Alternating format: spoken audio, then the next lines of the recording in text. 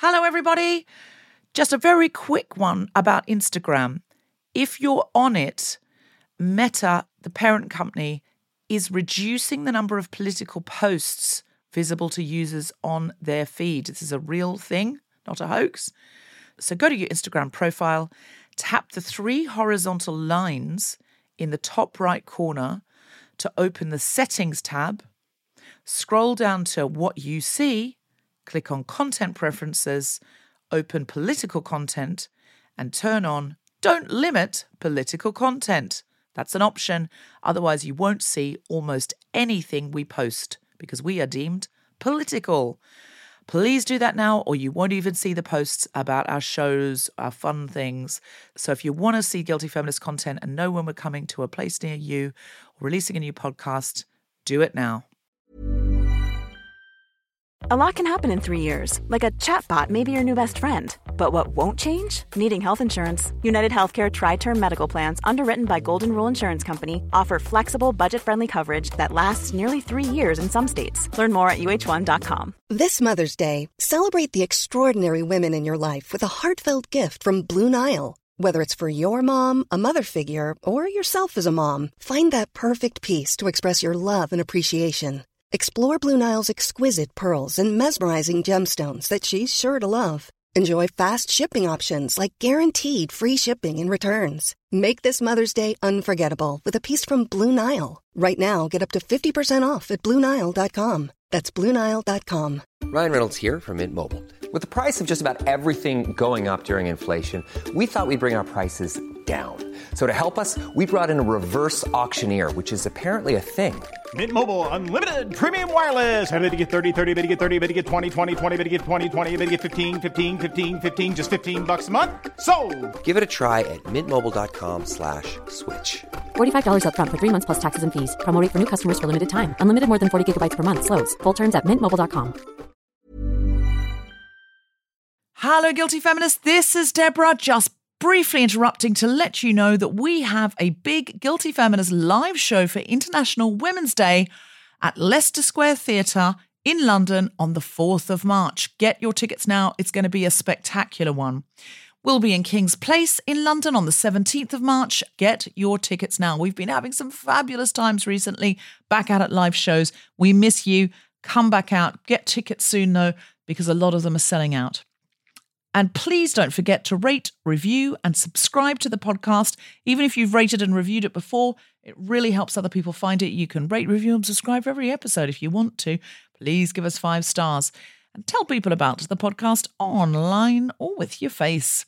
You can also join our Patreon to get ad-free episodes. And now back to the podcast. Hello, Sydney. Are you ready for a little bit more Guilty Feminist? Then please welcome back to the stage your hosts, Deborah Frances White and Cal Wilson.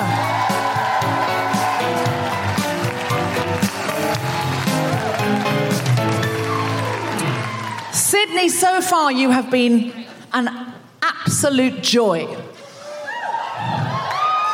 That's what we've been saying backstage.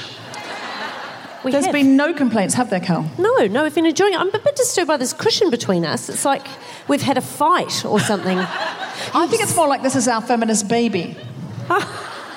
Our feminist baby is a beautiful title for a book, but that, I reckon, is not what you'd be expecting. Just a black furry cushion. I'll just slide it over the back. No one will notice. And then I'll just cross my legs towards you in our matching et al. Pantaloons. They're very good for shoplifting, these pants. If you're listening at home, we're both wearing pantaloons. Voluminous. Yeah, voluminous. Voluminous pantaloons. I could fit a feminist baby in one of these pockets. They're like jodhpurs or something, aren't they? Yeah. Makes me feel a bit, you know. I was wearing these pants the other day. I don't know why I've started to tell the story, but I'm here. I'm doing it. Okay. There's no backing out now, Carl. There is no backing out. You don't need to know why, but I had to ride a donkey, and I feel we'd like to know why. It's for a job, and sure. I was wearing it because I thought these pants look like jodhpurs. Anyway, it's the wrong point to start in the story. What I'm saying is I've hurt my leg and I couldn't work out how I'd done it. And the physio said, how did you hurt your leg? And I went, I haven't done anything. And they went, I did have to fling my leg over a donkey. And that's how I've pulled a muscle. Anyway. Sounds a lot like a euphemism, Cal. I flung my leg over a donkey and I pulled a muscle. I flung my leg over a donkey. Sounds like a euphemism for a sex injury, if ever there was one. Has anyone else got euphemisms for a sex injury? Yes? What's yours? I like the tired way you answered yes immediately, though. Yes. I'm carrying it now. What's your innuendo for sex injury? You want to keep it to yourself. Yeah, fair enough. I understand that. Tristan, have you got anything? No, I'm sorry, again, I've forgotten Tristan's mum's in again. Have you met Tristan? I haven't met Tristan. He's I could hear about Tristan from... Who is Tristan? An incredible young man. He's waving, not drowning. Oh, no, I was looking at the couple at the front. I'm sorry, because... No. Are there any other Tristans in? Gosh, just give us a cheer if you're another Tristan. No. Oh, there's one other Tristan in. Wow, you can find each other. Hello, other Tristan? Are you as good as this Tristan? Another... What? Is that the euphemism for a sex injury? I've done my Tristan. I've got another Tristan. Let's not do that to poor actual Tristan is a genuine feminist find. And normally I mock men who put themselves forward as feminists. Not this time. Is that just because you're scared of Tristan's mum? No. If you didn't hear it backstage, I mean, he's really impressive. I don't mock men. That's not fair. I don't mock men. I mildly and affectionately tease them for upward of 2 hours. They love it. They're flattered. They enjoy it. They write to me afterwards to say, can you do it again? I say, no, I've got to cut you off at some point. This has been most illuminating. We met May at the airport, and she does burlesque, and she has a friend called Emmeline Spankhurst. She's here. She's here. Is Emmeline Spankhurst in the audience? That was like Field of Dreams. If you mention Emmeline Spankhurst, she will come. She's like Beetlejuice. Oh, well, you say her name 3 times, and she appears. Emmeline Spankhurst, how did you come up with your name? My feminist friends named me. Your feminist friends made you. Okay, Feminism 101, you don't let other people make you do things. You say, no, feminist friends, if you were feminists, you wouldn't force me into this. But what I like about Emmeline Spankhurst's story is it makes it sound like she herself is not a feminist. Because she said, my feminist friends. Oh, yeah, that's actually true. Are you a feminist, Emmeline Spankhurst? Yes. Yes, she is. A lucky answer. I'm not, but some of my best friends are. Listen, I think that's a fantastic name as a lover of both feminism and spanking. And it did rather inspire us. Yeah. In the WhatsApp, as we were both standing at our separate baggage carousels in 2 separate airports. Yes, indeed. We were texting, Grace and I were texting Cal and going, we've just bumped into a burlesque act, and she's told us this story. And she was at the Wellington show, she's coming to the Sydney show, and we told Cal about Emmeline Spankhurst. Now, I don't know if you know Cal Wilson personally, but if you do, you will know. If you present her with wordplay in a WhatsApp, that's your day gone. It'll be back, it'll be forth, it'll be back, it'll be forth. So, Cal, what was your first offering? I think it was... This is obviously feminist burlesque names, obviously. Yeah. Let's just set that up. I came up with Glorious Sternum. So I countered with Simone Du Beaver. But the do is spelled D-O, just to be clear. Now, this if one you're a young person and you don't know Simone de Beauvoir, then you won't get that joke, but you don't deserve to. But there's a thing called Google. Now, you didn't reckon this person was actually feminist anymore, but I still liked it. Germaine Rhea. Nobody reckons she's feminist anymore. She's madly... I just put that weird, like, oh no, she's done some wonderful things lately. No, that's not what I mean at all. She's wildly missed the turn off, but I think Jermaine Rhea is too good a pun for us not to use. Who came up with booty-free Dan? That was you? Excellent. Yep. I believe Grace Petrie added Judith Smutler. And you were Maya Angelou. Oh, yes. My favourite that I came up with was Ruth Bader Vajayjay.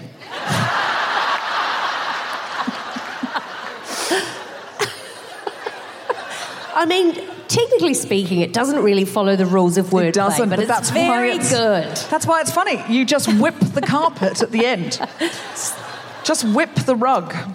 Anyone got any others they want to shout out? Has anyone been sitting there? Because I know this audience. They'll be sitting there going, oh, I've got one. Has anyone got... Stone shaft. What's that? Mary Wollstonecraft. Mary Wollstonecraft. That was the one I thought was Tristan. No, not Tristan. What's your name? Ethan. Mary Wollstonecraft. It's very good. Wow. And is that... No, let's not delve. Any more for any more? Ruth Bader Bing, Bada Boom. Oh, that is good.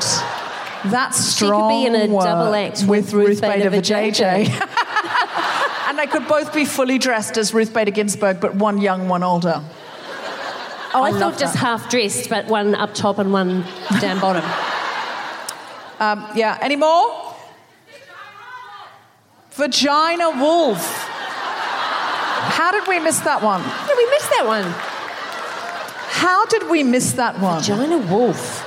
That's really difficult to understand how we missed that one. I feel I would be intimidated by that burlesque act.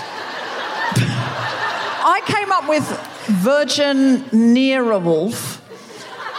But then I didn't read it out here because I thought it was wrong on every level. It wasn't my best work and it just felt wrong. And so I just left Virginia Woolf where she was. But Vagina Wolf also sounds like someone who just really loves vaginas, doesn't it? It sounds to me like, what's that thing where the vagina has teeth? A vagina dentata. That's right. That's what it sounds to me like. What? That game was quite... It's like, that, didn't what big teeth you have. That's what it sounds to me like. Someone have one over here? Jacinda Hardon. We're not going to do better than that. Are we ready to bring in our guests? We're trying to get Jacinda Ardern on the podcast. Can we put this out with Jacinda Ardern? What if she says, everyone's asking her, I know, so many people have WhatsApped her and said you should do it.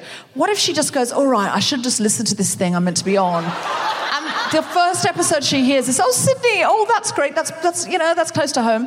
And then she hears us calling her Jacinda Hardon. See, I reckon she would have tapped out at Vagina Wolf. I think she would have gone, oh, that's a little bit much. Yeah, maybe we should send her a bespoke tape of the best bits of The Guilty Feminist, by which we mean the cleanest, most amusing bits. And then some sort of, some of the episodes where we change gear and we get a bit more serious and deep. And then just smash into Vagina Wolf at the end. Don't say smash into Vagina Wolf. Cow. There are limits. Don't you do any kink shaming? I don't think smashing a vagina is a kink. I think it's just a really straight bloke thing to say. If it's a china vagina on a shelf and you knock it off and you smash the china vagina. Can I tell you how much I'm enjoying saying china vagina? It's very evident to me. Listen. A designer china vagina. What did I tell you about your whole day being gone? If the wordplay starts, we'll be here at 2 a.m. Do you sell any bespoke porcelain genitalia? Yes, we have a designer china vagina.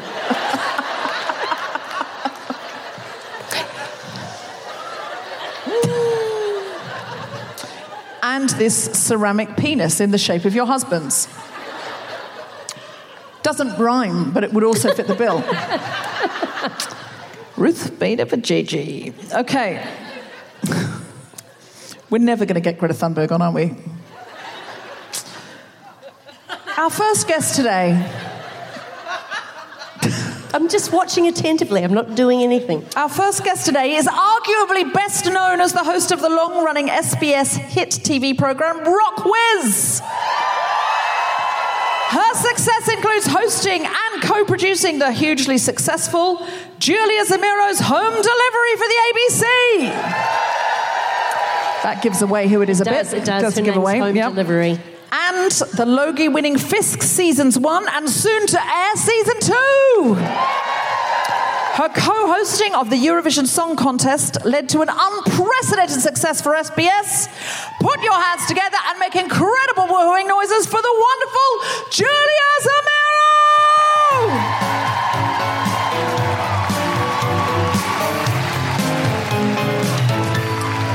Come take a seat.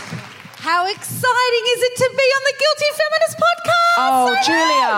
I know. You've been in the audience. We've always wanted to get you on. We're just so thrilled and excited for you to be here. I usually listen to you walking on my long walks. Oh, I know. darling. And here you are. It is a bit nuts. It's exciting. Yeah. Well, you'll be listening to yourself on your long walk. Well, maybe I won't. I struggle to listen to myself anymore. I'm like, I've heard it. Our next guest is a writer and theatre maker, best known as host and curator of Queer Stories, a national LGBTQI+ storytelling night and podcast. She's toured feminist cabaret productions around the world, and her work has often been described as wholesome, which she thinks is cool young people's way of saying, you're in your late 30s, you're not very edgy, but we think you're quite charming all the same. She's currently parenting a 1-year-old while writing a play about lesbians getting divorced. Please welcome to the stage, Maeve Marsden!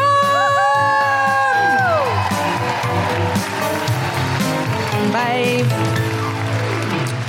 Our final guest today is a poet and artist of Wiradjuri heritage based on sovereign Gadigal land. You've already heard about her many, many accolades tonight. I will just tell you one more. She won the University of Canberra Aboriginal and Torres Strait Islander Poetry Prize, and also a Copyright Agency First Nations Fellowship and a First Nations Emerging Career Award from the Australian Council for the Arts. You've already heard some of her poetry tonight. Now please welcome her to the sofa with enormous guilty feminist woohooing noises, the incredible Jazz Money!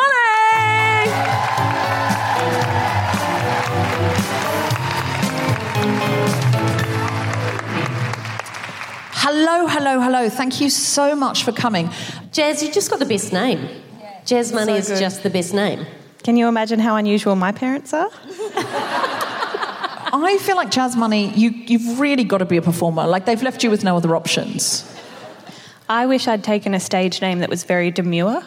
Oh, so your real name's Jazz Money, but you just call yourself Boring McBoring Face. Yes, because the other Jazz Moneys are like, there's a terrible ska band in Toronto, and then there's a Pakistani short loan company. And so, like, they're the people that go by Jazz Money by choice, and I was, given Jazz Money. So you went to school on day one, they said, what's your name? And you said Jazz Money. And that, the thing is, I just think it's so cool. And guess what? The joke started then. I think it's too cool. Too cool. Today we're going to be talking about story. There has never been a revolution without stories being told and songs being sung. It's never happened. There's never been a revolution without narrative songs that have emboldened and without stories being told. Women have never got rights. In no country have women got the right to vote without stories being told and shared. And then more marginalised women have never got rights from the people who, the women who got the rights first without story. At Repeal the 8th in Ireland, when a few years ago in Ireland they the women got the right to choose and won the right to available abortions, they polled to see what made people change their vote. And it was, it's a very Catholic country. And people said the top thing that had made the change their vote was stranger stories. Lower down was families and friend stories. And I think that is because people can exceptionalise. They can go, well, my daughter really did need an abortion. but she was just about to go to university to become a doctor, so that was an exception. Abortion shouldn't be legal, but my daughter had to go to England to get one. But then when you see lots and lots and lots of stranger stories on the TV and on the radio, you start to think, oh my God, everybody is somebody's exception. Everyone's an exception, so therefore we need to change the law. And so I think story is one of the most powerful tools, and without it we will see no more change in the world. And with it, we can change almost anything. So we've assembled tonight a panel of Australia's best feminist storytellers.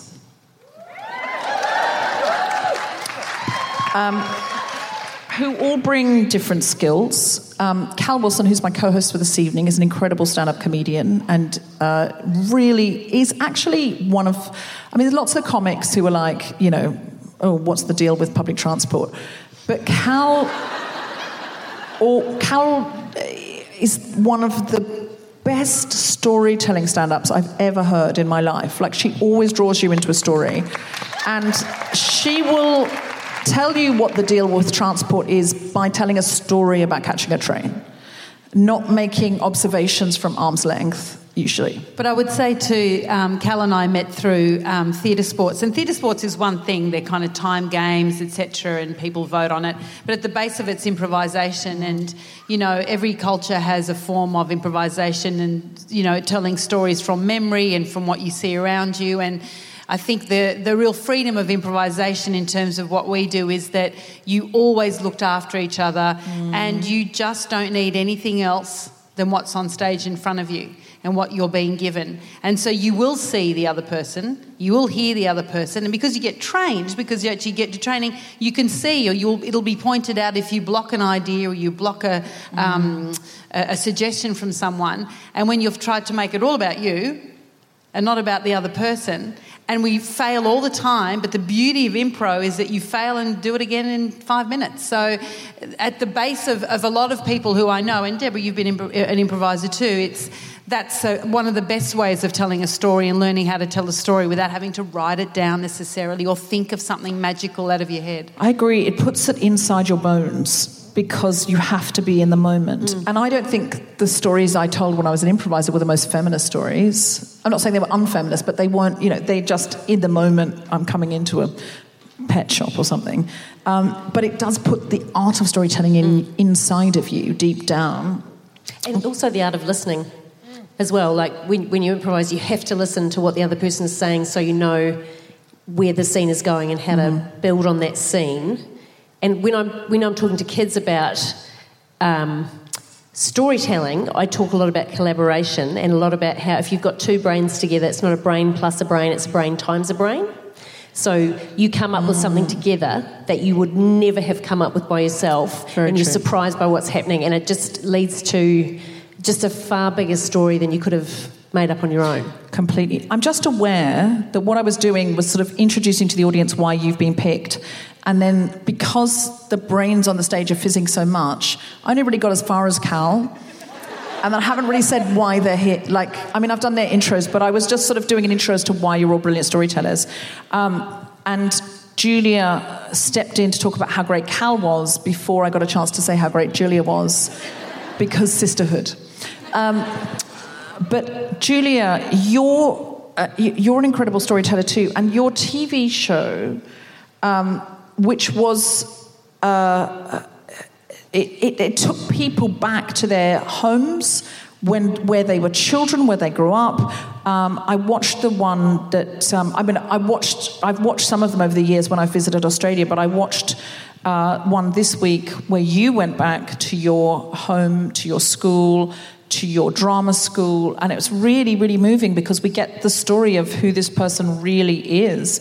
You've got a brilliant art of getting stories out of people and much about in terms of having to listen. You know, with Rock Quiz, it's all about entertaining and improvising with people and listening to what they're doing and making them feel comfortable. They've been dying to be on the show for months, years, so we get them on. And Eurovision was about talking to people backstage often who didn't have English as a first language. And in fact, I went there going, I've got French, I'll be all over this. And they'd be like, oh, do you only speak 2 languages? That's sad. We speak 4 or 6. But I did my best. But with home delivery, the first few episodes that we filmed, I just had to learn how to shut up. As well, because you feel like you have to entertain and fill and all that, and if you don't let them talk and learn to also leave big silences. But doing my own episode, which was so strange because I kept wanting to ask questions, and if you watch it, I feel like I've really moded in on poor Costa. I'm like, blah, blah, blah, blah, because I can't get my head around that I don't have to lead it or whatever. I did realise that, of course, you can only tell stories in one... You'll only see that story in one way. It could have been done in 15 different ways. It could have been edited in 15 different ways. We could have gone to slightly different places, but what it does do is it takes you out of the studio, off the stage, and back to that place where just by being there you might remember something that you didn't even think you thought you'd remember. What's really interesting about home delivery is it's just a sort of, and I really want to inspire the audience tonight to think about how they can tell stories, and that's just a brilliant way in. It's just like, okay, what if we start with your family home, your first school, and all of these magical stories will come out of that. But you could start with the shoes in someone's cupboard. You could start with, if you wanted to tell the story of, influential women in Sydney, or, your grandmother who nobody knows about but who is a genius or whatever. You could start in so many different ways. The painting that she always had on her wall. There are so many different ways to start a story. Maeve, you are the host and creator of Queer Stories, which has become an Australian institution, an iconic show, which I listened to today. I listened to your story on that, which was absolutely incredible, about abseiling and the disasters therein. And you were phenomenal at giving queer people a space to just have an authentic story that isn't necessarily about being queer, because people don't wake up in the morning and going, put on my gay shoes, just be gay all day. That is just one thing about you, and you create this incredible platform. Well, yeah, my prompt at Queer Stories is actually tell the story you want to tell but are never asked to. And I think that came from the idea that so often LGBTQI plus people are asked to talk about coming out, or they're asked really specific questions, and the basis of the question is always presuming otherness. It's always going, oh, well, tell us the ways in which you're different and how fascinating. And interestingly, once you've told that story 5,000 times, it becomes incredibly dull to tell.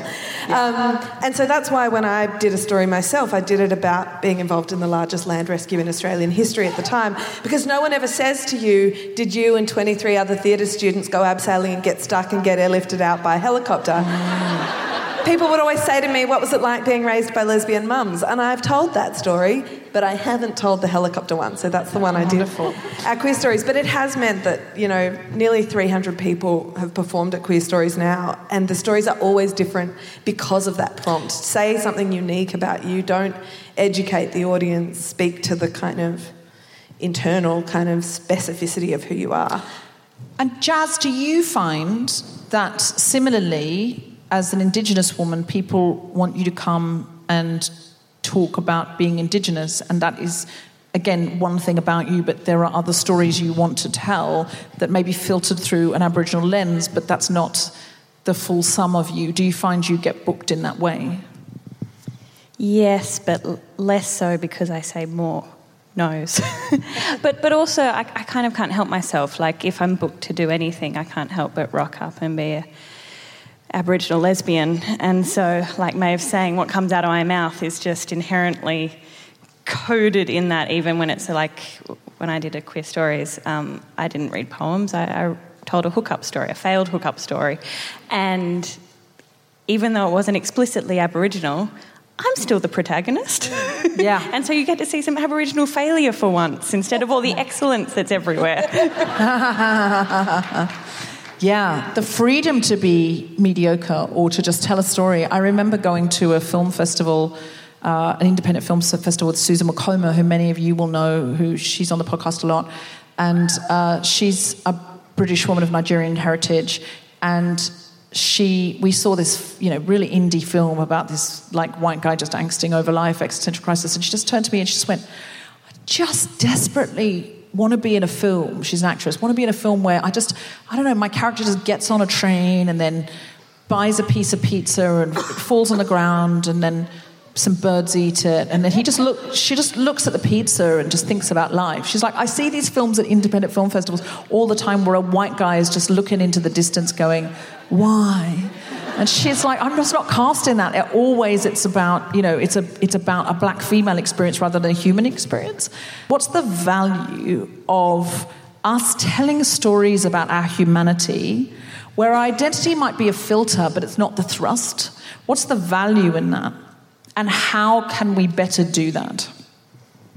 I think stop making stories in order to do that. Like, stop making stories with a purpose. And I know that sounds counterintuitive, but the minute we try to make stories to educate or to represent ourselves, diversity and inclusion and representation, the words have stopped meaning anything because they don't allow for that specificity and the woman just walking down and dropping some pizza. And so I think kind of stopping trying to play to that gaze, stopping trying to get a mainstream audience for marginalised stories and just going, we're going to play to each other for a little while because we know how complicated and interesting we are. I don't want to be educated for a little while. I don't want to be inspired. Like, I want to see some flaws and some failings from my fellow queers and from other marginalised folk. I wonder too, I always think there's that idea that, when you say making stories, I feel like you're talking about performers or writers or people who want to make stories, but I think the stories you tell with your friends that will never appear anywhere else but with that friend, that's a story, and one of my best friends, Josie, we send each other like long kind of personal podcasts, like long messages that go for 20 minutes. And it's because sometimes, we're talking on the phone, you're in the car, that's not very good, quality. And so we just both go for long walks and we just tell each other what's happened in our day. And we literally jump out of our skin with excitement in the morning going, oh, there's a podcast for me, my personal podcast. And the joy of it is to tell the story in the best way about what's been happening, and sometimes you'll cry because you've had a shit day or whatever, but it's sort of colouring that story particularly targeted for that person, and the pure joy that it will not go and be a podcast, that it will not be on Instagram. You've got to have some privacy and some sweet, sweet stories for each other and make that effort as well for it to never be seen but by one other person that you adore, I think and we need it at the moment because it's all a bit shit. That's really interesting. Cal, how do you feel about storytelling? What gets you out of bed to be a storyteller? I think that what we all want is to be connected, and storytelling connects us. And it doesn't matter who you are. If you are telling your own story, people react to authenticity. So sometimes you might see that stand-up comedian on stage and they'll be talking about how many drugs they take or how many women they've slept with, and you just go, you've never touched a woman and you don't... You've never even seen a cigarette, But if that person came up and stood there and said, I've never touched a woman and I've never even touched a cigarette, you'd go, wow, tell me more about that. Because there's that quote about, the more specific someone's story is, the more universal it is. I think we respond to the emotion that people have, or like we all know what it's like to be moved by something, or to be overwhelmed, or to be frightened, or to laugh, and that connects you to that person. Like hearing other people's experiences about not feeling alone. Like for me, I discovered that if something terrible happens, like the most humiliating thing happened to me once. I was horribly sick at a restaurant in Venice, this expensive restaurant, and I vomited just everywhere. It was just I was like, I would like to die now because this is the worst thing I can imagine. And then I ended up making it the last story I told at my festival show a couple of years later, and it just took all the sting and the humiliation out of it, because it like it was just a shared, oh my God, how terrible sort of experience. And like, who doesn't like to sit there and, as performers, who doesn't love a terrible gig story? Like, there's so much glee and, oh my God, and then the horse racing was on and they just kept yelling at people's Parmigiana orders in front, like all of that sort of, like the terrible Everything's times, copy. Who said everything's copy? Probably an Efron, I reckon. Yeah, Nora Ephron, yeah. She said that because she was raised by screenwriters, if she came home from school and said, oh, there was girls picking on me or something bad happened, her mother would say, like, oh, well, everything's copy. And she said, I think what she meant was if you fall over and people laugh, it's their laugh. But if you tell the story of you falling over, it's your laugh. But it's interesting how picky we are with stories. Like, we really didn't want to talk about COVID, but I'll just quickly say this. When Melbourne first went through a very different COVID experience to the rest of us, I'd go into shops and go, God, isn't it terrible what's happening in Melbourne? I'm like, what do you mean? There are stories that you don't particularly want to hear or that you don't want to believe or you think aren't convenient, but they're a really important story to that city. And I found that if we are wanting to be connected and we all want to listen to each other, the fact that this thing was happening in a town not far from us and we didn't really give a shit about or understand until, God forbid, it came to us a year later, we were like, this is awful. And I was like, did you not hear what people were saying? It was happening in our country and we still try and find ways to make states and territories separate. Then we've got no hope. And so the point of stories is always to kind of go... I mean, I'm not saying you've got to listen to someone for 9 hours, tell a story that everyone's, going, all right, you've had your turn, well done. But it is that notion of we must not lose sight of just giving a shit about the person in the next town because it's important because we're really on a tightrope. I'm a real Barbie Brightside, aren't I, Maeve? Yeah.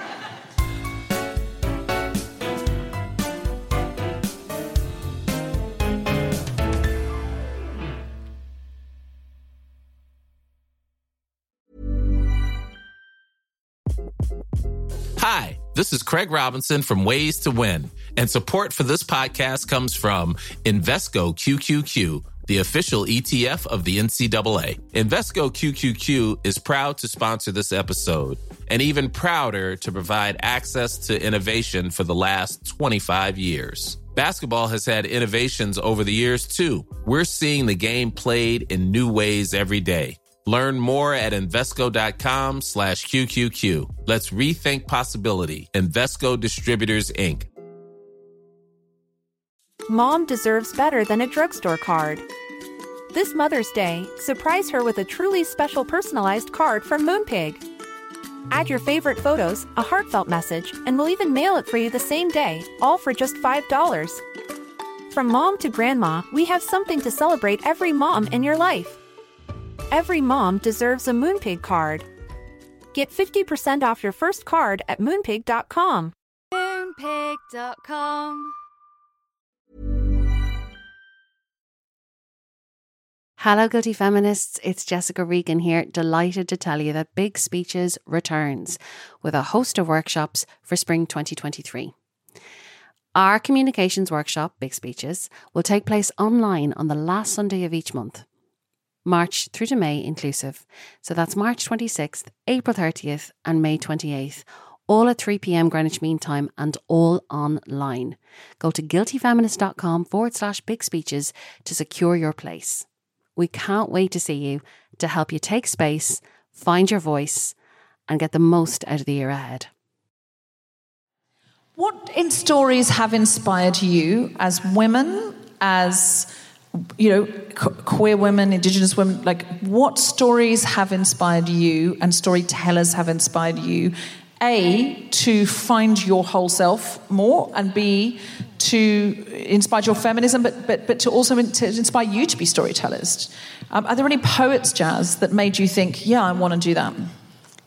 Yeah, I mean, I came to writing poetry a little bit backwards, where I was writing for quite a while and then realised that there is this incredible community of First Nations women and queer folk writing poetry here, and that this is a tradition that goes the whole way back. But I guess it was what you've just been saying about specificity. It's those moments of specificity where we kind of step outside of stereotyping and exceptionalism, and those are the places where I felt like I could have a voice listening to people like... I mean, I'm incredibly lucky. I'm coming up as a writer and a performer in a space that is full of incredible peers like Ellen Van Neven and Evelyn Araluen and Alison Whittaker, incredible queer First Nations people, and we're contemporaries. But then we've also got our elders and our seniors who have been writing in this space for an incredibly long time, and that the first Indigenous woman to be published, Uduru Nunakul, was a poet, and so. As long as there's been publishing for First Nations folk in this continent, it's been with poetry, and I think there's something, I can wax lyrical for ages about how poets sit outside of the mainstream, and so they can look quite objectively at the centre and create critique. But it is that thing, because poets look for specificity, and they look for the thing that is actually makes the thing come undone, or makes the thing reveal the frailty or the fragility of something, and it's those moments that's inspiring, and that makes you feel welcome, right? Because no one's perfect, and when you're in a space where everyone's saying, well, nothing's perfect, you go, I can be here. But when everything's glossy and shiny, well, how are you meant to get into that? That's really interesting. I've been reading about the original jesters, who were the closest thing we have to archaic stand-up comics, and they were generally given comedic license. That it wasn't a time of free speech. There was no democracy. There was no free press. So the king or queen, the monarch, would appoint a jester and say, "You've got comedic license, and you can say whatever you want." And that was in some way to keep the monarch humble. And that comedian could say the king's foreign policy. Really, we're not keen on another war, and everyone would laugh, and then the king would know that that's probably true. But do you know who those jesters were? They had to be somebody who was lowly in society, often short-statured people, sometimes little people, sometimes a monk that had been excommunicated, or a woman, because there were loads of female jesters because they were by nature already marginalised. I did not know that. Yeah, there's one really famous one, and she was really good at improv, actually, and there was some very fancy, aristocratic lady who said, when the jester came round, she said, "I don't want a fool on my right-hand side." The jester came round to her left-hand side and said, "I don't mind it." Brilliant. And, stuff like that really... But the thing is, it was an outsider because the status had to be right. They could mock anyone then, and they would mock across the board. The problem I think we have now is you take a Ricky Gervais or a Jimmy Carr. They are multi-millionaires. They have houses in several countries. They get Netflix specials where they get millions thrown at them, and then they mock the transgender community. And I question that. The status is off. I'm sure there's lots of funny things about transitioning. I'd love to hear those things from somebody who's transitioned. I'm sure it's really funny, but I want to hear that from someone with experience. How do you feel about that, doing queer stories? What advice do you give your storytellers, Maeve? I mean, definitely not to mock members of the community who they don't share an identity with, and that's the interesting thing. We have this umbrella of queer, but a lot of people within the community have wildly divergent experiences and are speaking to an audience of their mixed peers. And I've always been really proud that Queer Stories brings in a mixed queer community, because sometimes we do get segregated with the gays over there and the lesbians over there and the bisexuals in the middle going, where do we belong? You also get the occasional straight in the crowd as well. I know, and they're fascinating. I'm like, why did you come? This isn't for you, but we like you. You're welcome. Thank you for your money. And so my advice to them is always, yes, tell a story that's meaningful and specific. Don't try to tell your life story. Don't try to educate us. And then I'll often work with especially less experienced writers on that story and on shaping it as an editor, because I know that it's a chance to speak to community, and I don't have professional storytellers, and people come to me and they pitch me and they're yearning to share something of themselves. And as you say, it might be something that they previously told a friend or a lover, and they're like, I think this has value. And so I work with them to make sure that that comes across in the way that they want. And it's a beautiful experience, and what's been interesting for me as an artist myself is how much better my own work has gotten by taking a step back at Queer Stories are not centering myself. Like, I'm the host, but I've only done a story of my own twice in 6 years. And the process of working with other writers, finding out what they think about storytelling, finding out what they think is important in a story, and editing, I mean, I get delivered all these little pieces of writing, has meant that my writing and my passion has grown. It's a fabulous way to any artist who can step outside and be a producer or a curator like that. I mean, I'm sure you learn so much from your guests as well. It's been a beautiful process. I don't know if I answered the question. I just started ranting. Changed my life because I just get to hear all of these interesting perspectives. Julia, which storytellers have inspired you? Well, music is a big one. And I remember I think it's 1980 and Kate Bush brings out Never Forever. And I know she's all in the news now and all that, but she has a song called Breathing, and it's a song about a nuclear holocaust, basically, and it's a fetus singing from inside its mother's stomach. And I remember, I'm in year 8, listening to this song, afraid but entranced. She sucks you right in. The music's incredible. The sound effects she uses, she creates this whole world. I think it's the last song on the album, so you're kind of left a bit sort of... how does she do it? You know, this incredible vision of something. You think it'll never work. It does. And then goes underground because she wants to look after her family and just goes, I can take a break. We don't see her for ages. Then comes back and does a series of concerts and says, please don't bring your phone, and no one does, for all I know. To be able to keep a level of quality in what she wants to do, and fans that go, okay, and then gets a resurgence with this song in a new TV series for a whole new audience, so the story continues. They might go back and look again. And the song Running Up That Hill, well, what is it about? Oh, it's about a man and a woman. I thought it was about something else. So we're still figuring out what the story is, and that poetry and songwriting, it's never always so clear. You can put in your own... So when you can put your own feeling into something, oh, gosh, I love that. I love that so much. And what advice would you give to people in the audience who are sitting here going... Because I think the power, if everyone in this audience went away and said, I'm going to find a way to tell a story of mine, whether that be a blog, whether that be starting a storytelling night in a room above a pub, whether that be contributing something, in a podcast, there are so many different ways, writing a song, there are so many ways also of self-publishing now. What advice would you give people who have a story to tell, which we all do, that want to build empathy further for women and marginalised people? Like, what advice would you give them, Cal? I guess find out how you want to tell your story, or what feels right, whether it's a 3-minute TikTok, or whether it's a written thing, or like I find if I'm writing something, I write quite differently if I'm typing or if I'm actually writing longhand. There's a whole different thing that happens when you're writing, and then also that's different again to me talking to myself out loud. Like I guess find the way that feels comfortable to tell that story, and look for things like I host the Melbourne Moth Story Slam, so that's a night where it's basically you put your name in a hat, and if it gets drawn out, you've got 5 minutes to tell a story on a theme. So getting up there has been amazing for people. We've had people come in that don't even know what the night is, and then they've seen the first half and gone, oh, I can tell a story on that theme, and stuck their name in the hat, and then they've kind of won the night. Wow. Yeah, or find places that are doing storytelling, or whether it's an open mic for stand-up or whatever, and just start.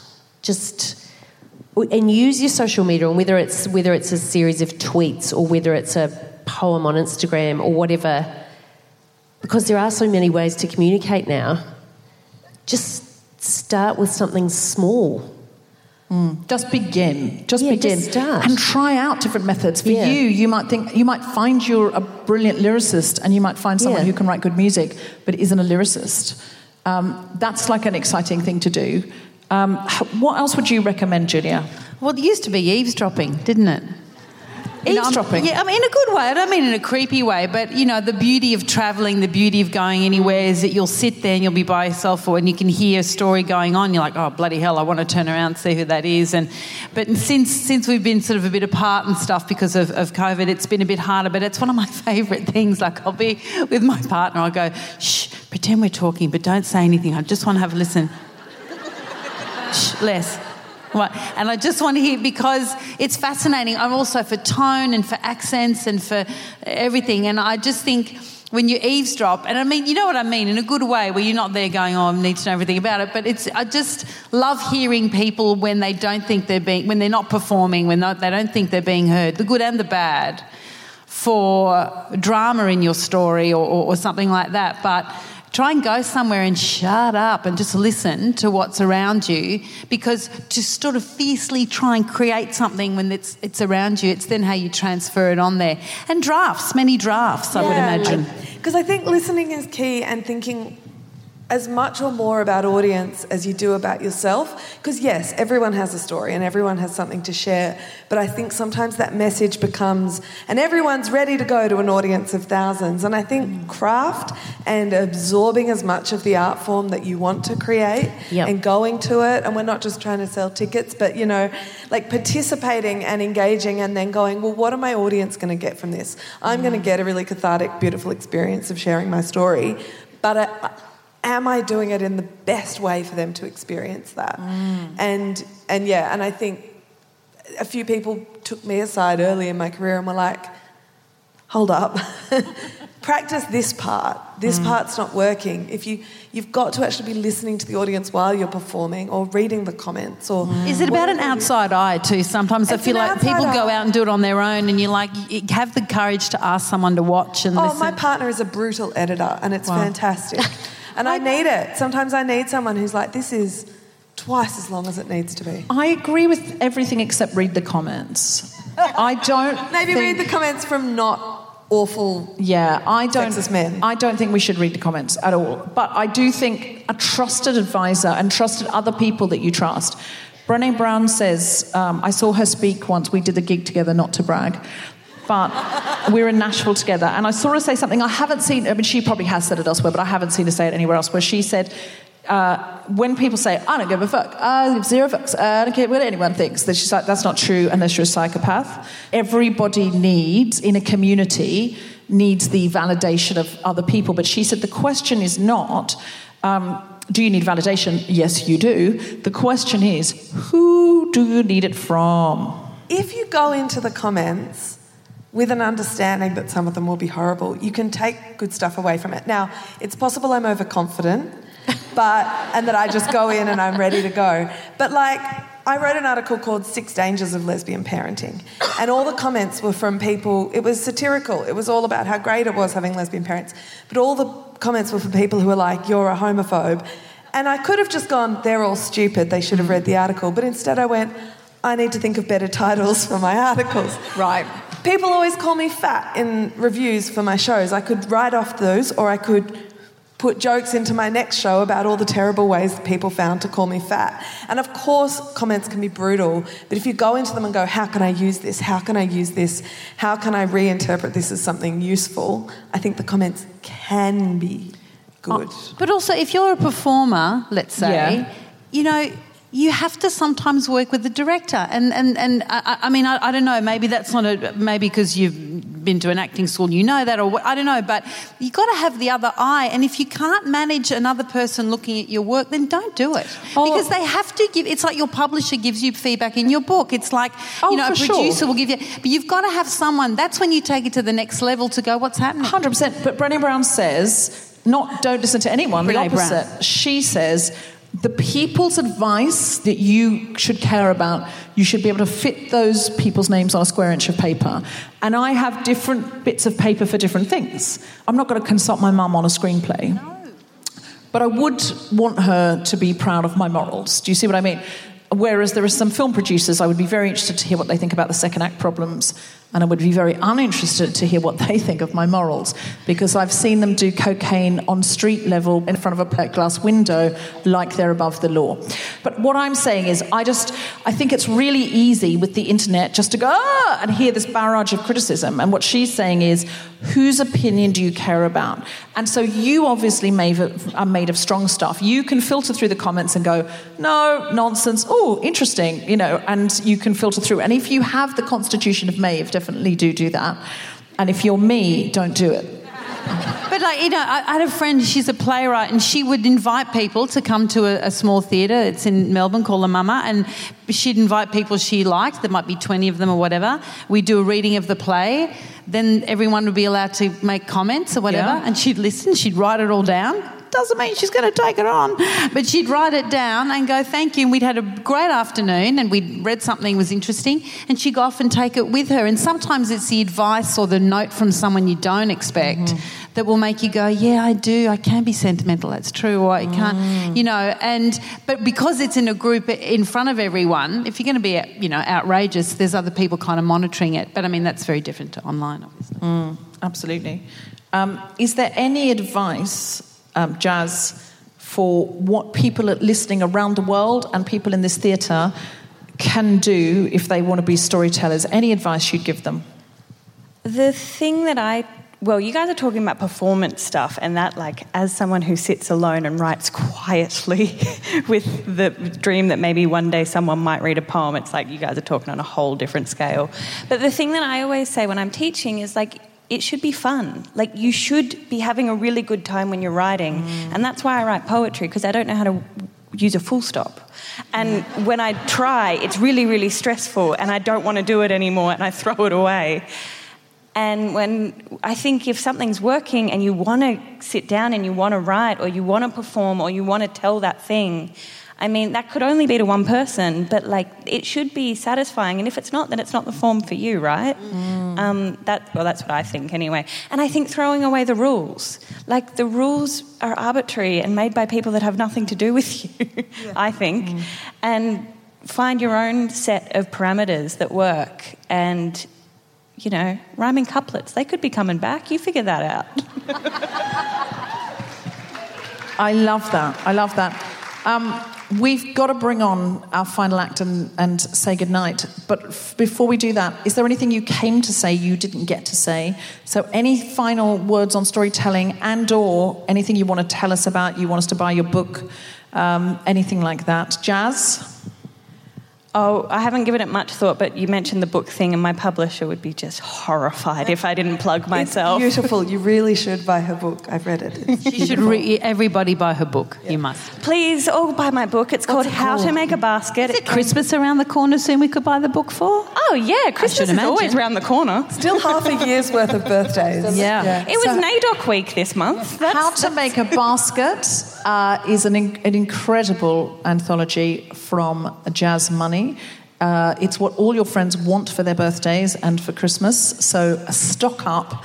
And when you're running out the door for that birthday party, you think, oh, I've got a wrapped copy of How to Make a Basket. From a stack of 10 just by the bed, you know, just by the bedside that you can grab and run. Exactly. That would be the dream. Is there anything you came to say you didn't get to say, Maeve, either on the subject of storytelling, feminism, or anything you want us to know about? I mean, I always have so many things to say, but I will just say, since we're in a zone of plugging, that I would love people to subscribe to the Queer Stories podcast.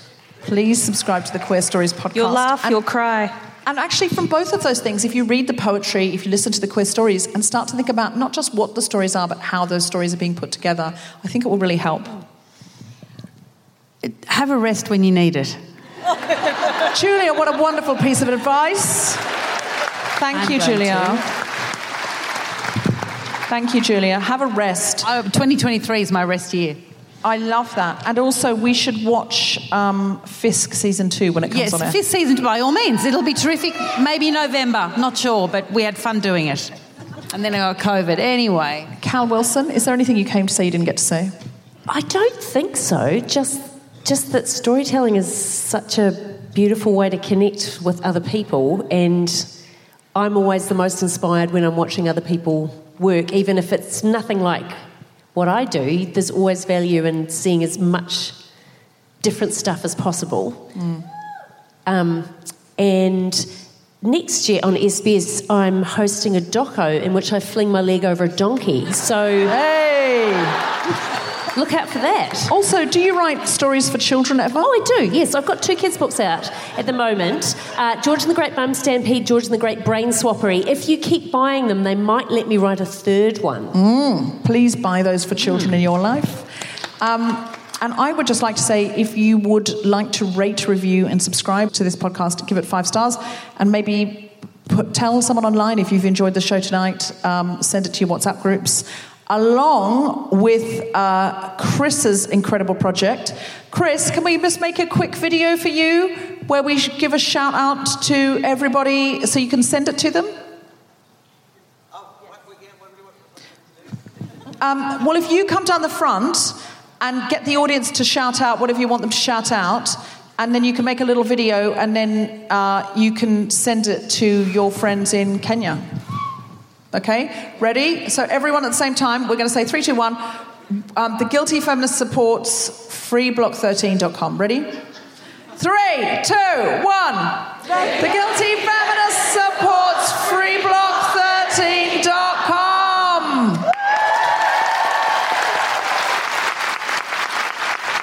Thanks, Chris, and good luck with your surgery tomorrow. We were talking about, There's a mic right there. All right, sorry. Also, great hair, Chris. Thank you. It's the Edward Furlong from Terminator 2. Oh, well, we thought you were going to say, but go on. Before you were saying that you sure there are funny things about transitioning. So I have a 6-year-old daughter, and when I told her I wanted top surgery, she said, "Oh, no, I don't want you to get rid of them. I like playing with them." And I said, "Oh, yeah, but you've got your mamas, you've got Danica's, you can play with them." And she went, "No, but yours are the longest."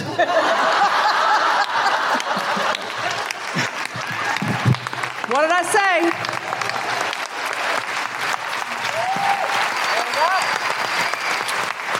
Have you had a good Guilty Feminist show, Sydney? You've been an incredible audience. Thank you so much. Please spread the word of the Guilty Feminist. If we come back next year, will you come out again? Thank you so much. Could I just have a huge round of applause for Julia Zemiro, Maeve Marsden, Jazz Money, everyone here at the State Theatre, everyone from Boom, our producers, Boom Presents, incredible tour manager Michael, my wonderful co-pilot Cal Wilson, and to close the show, the one and only Grace Petrie.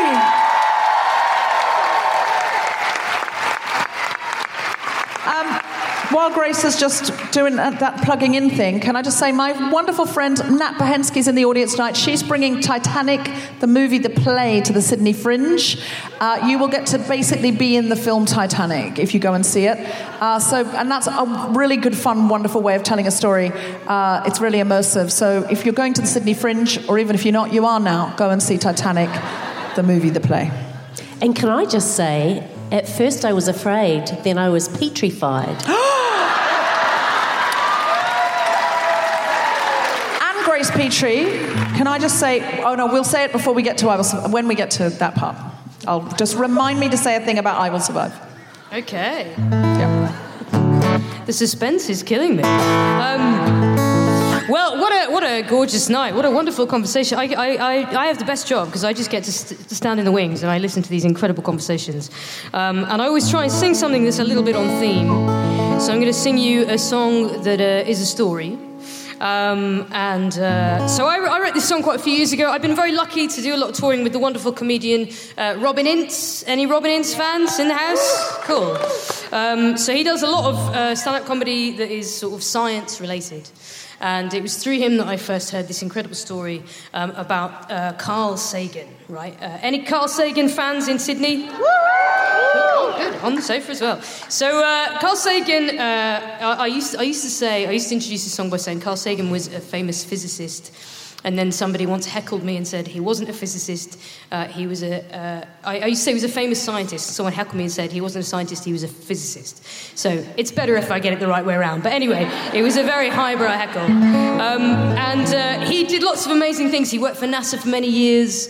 And he was working for NASA in 1977 when they decided, the folks at NASA, they decided that they were going to send something out into the universe, right? To sort of, if it sort of came across, upon any aliens, then it would sort of tell the story of like Earth and humanity. And so they sent these things out. They sent Voyager 1 and Voyager 2 out into the universe. They were supposed to take photographs of the universe, and then they put these things on board in case they were ever discovered by aliens, right? And because this was 1977, the form that took was a vinyl record, right?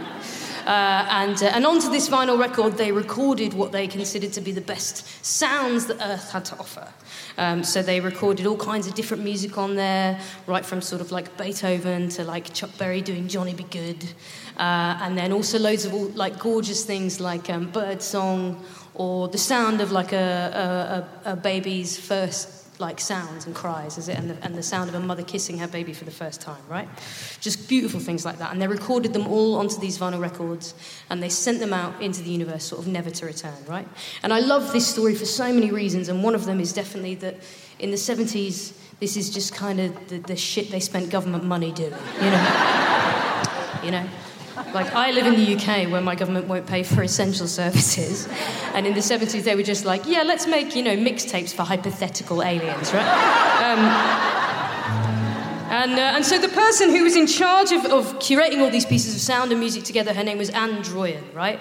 And her job was gathering all these pieces of music and sound. And when she was very near the end of the project, she was just missing a piece of Chinese music. And she found this 2,500-year-old piece of Chinese music, and she called up Carl Sagan at NASA, her colleague. She called him up and she said, I found this piece of music. And this is completely true. They spoke on the phone for an hour at 10:30 at night. And at the beginning of that phone call, they were just colleagues. And at the end of that phone call, they were engaged, right? They were engaged. And they got married to each other, and they stayed together until he died in 1996, right? This is completely true. And it even gets better than that, Sydney. Because, you know, she was saying to him, we are trying on these records, what we're trying to do is we're trying to recreate the human experience, and you and me, we're falling in love.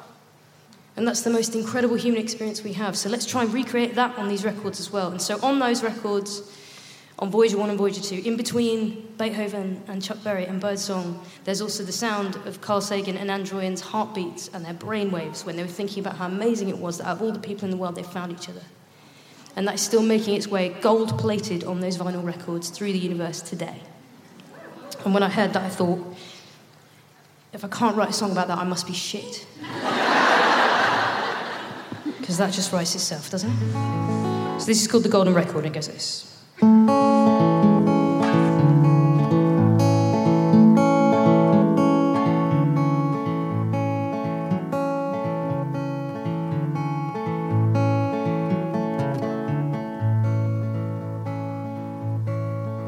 If I could take down every inch of you in gold, engrave it in the metal of my soul, and send it out to worlds beyond those known, to find a cosmic gramophone.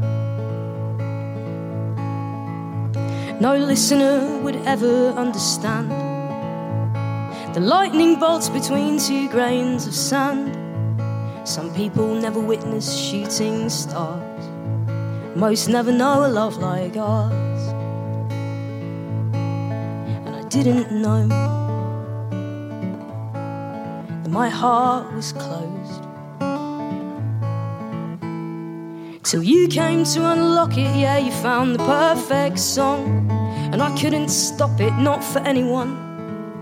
So send it in a rocket, yeah, to play after I'm gone. You're the plug that fits my socket.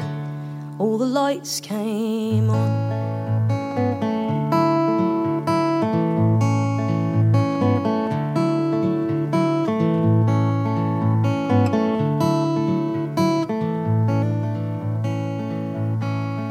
And if I could reach beyond the stars that we can see, to sing for them a song of you and me, no amount of any greatest hits could explain the way it fits.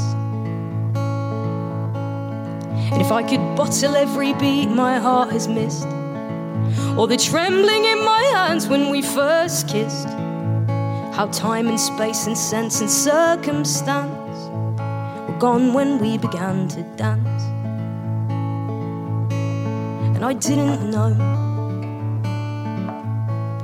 that my heart was closed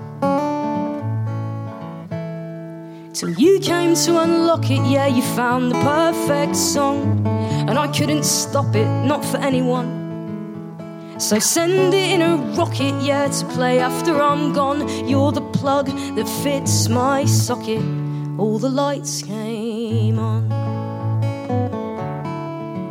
You're the plug that fits my socket. All the lights came on. You're the plug that fits my socket, and all my lights came on.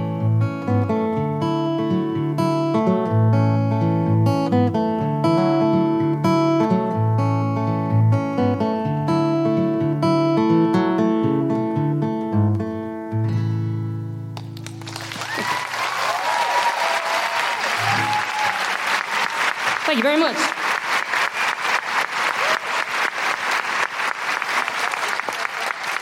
What a phenomenal end to a really, really phenomenal tour. Thank you, everyone at BOEM. I hope we can come back next year.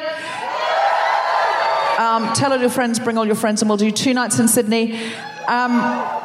I just want to say, I did 5 of My Life, which is a brilliant Australian podcast hosted by Nigel Marsh, who I think is in the audience tonight. And I picked, for my song, you have to pick 5 things that you love in different categories, and one of them is a song, and I picked I Will Survive, and said, because we always close The Guilty Feminist with it and how much we love it. And he told me something that I didn't know, and it really makes me even more love this song. Gloria Gaynor wrote it and thought, this is going to be a hit. And her record label said, no, we don't like it. It's not going to be a hit. We'll make it a B-side. And she was like, I know it's going to be a hit. They were like, no, we don't believe in you, Gloria Gaynor. And the A-side was called Substitute, ironically. And the B-side was I Will Survive. And they said, no, it's too long. No one's going to like it, blah, blah, blah, blah, blah.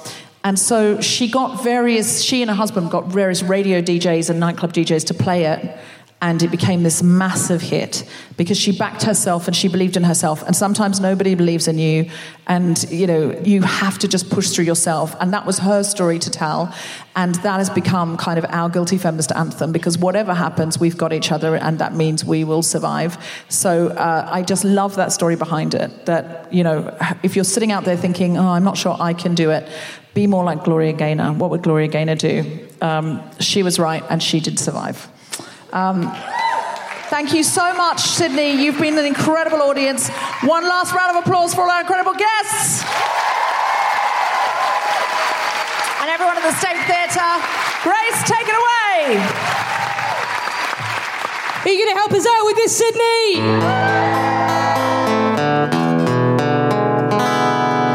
First I was afraid, I was petrified, kept thinking I could never live without you by my side. And I spent so many nights thinking how you did me wrong. Then I grew strong, then I learned how to get along. And now you're back from outer space. I just walked in to find you here with that sad look upon your face. I should have changed that stupid lock, I should have made you leave your key. If I'd have known for just 1 second you'd be back to bother me. Walk out the door, just turn around now, 'cause you're not welcome anymore. Weren't you the one who tried to hurt me with goodbyes? Did he think I'd crumble? Did he think I'd lay down and die? Oh, no, no, no, I will survive. Oh, as long as I know how to love, I know I'll stay alive. I've got all my life to live, I've got all my love to give, and I'll survive, and I will survive. Well, it took all the strength I had not to fall apart, trying to mend the little pieces of my broken heart. And I spent so many nights feeling sorry for myself. I used to cry, but now I hold my head up high. And you see me, somebody new. I'm not that chained up little person still in love with you. So you felt like stopping in, just expect me to be free. Well, now I'm saving all my loving for someone who's loving me. Go, now go, walk out the door, just turn around now, 'cause you're not welcome anymore. Weren't you the one who tried to hurt me with goodbyes? Did he think I'd crumble? Did he think I'd lay down and die? Oh, no, no, no,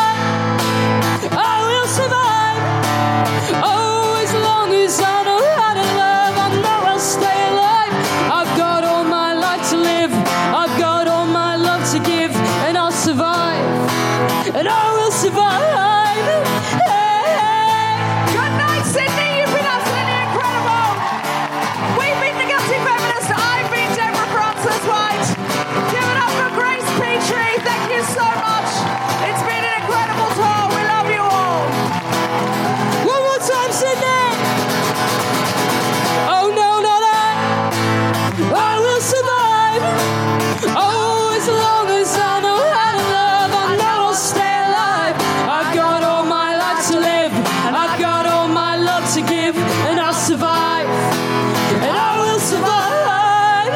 Hey. Good night, Sydney. Thank you so much.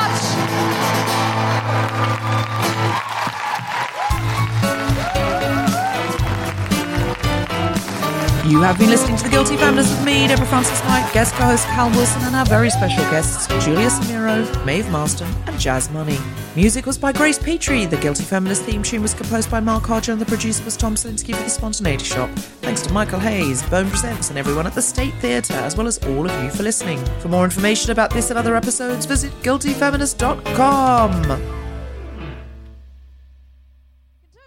Do some sharing here. I think that's absolutely the case. Could we have the house lights up a tiny bit just so I can see them? Just a tiny bit.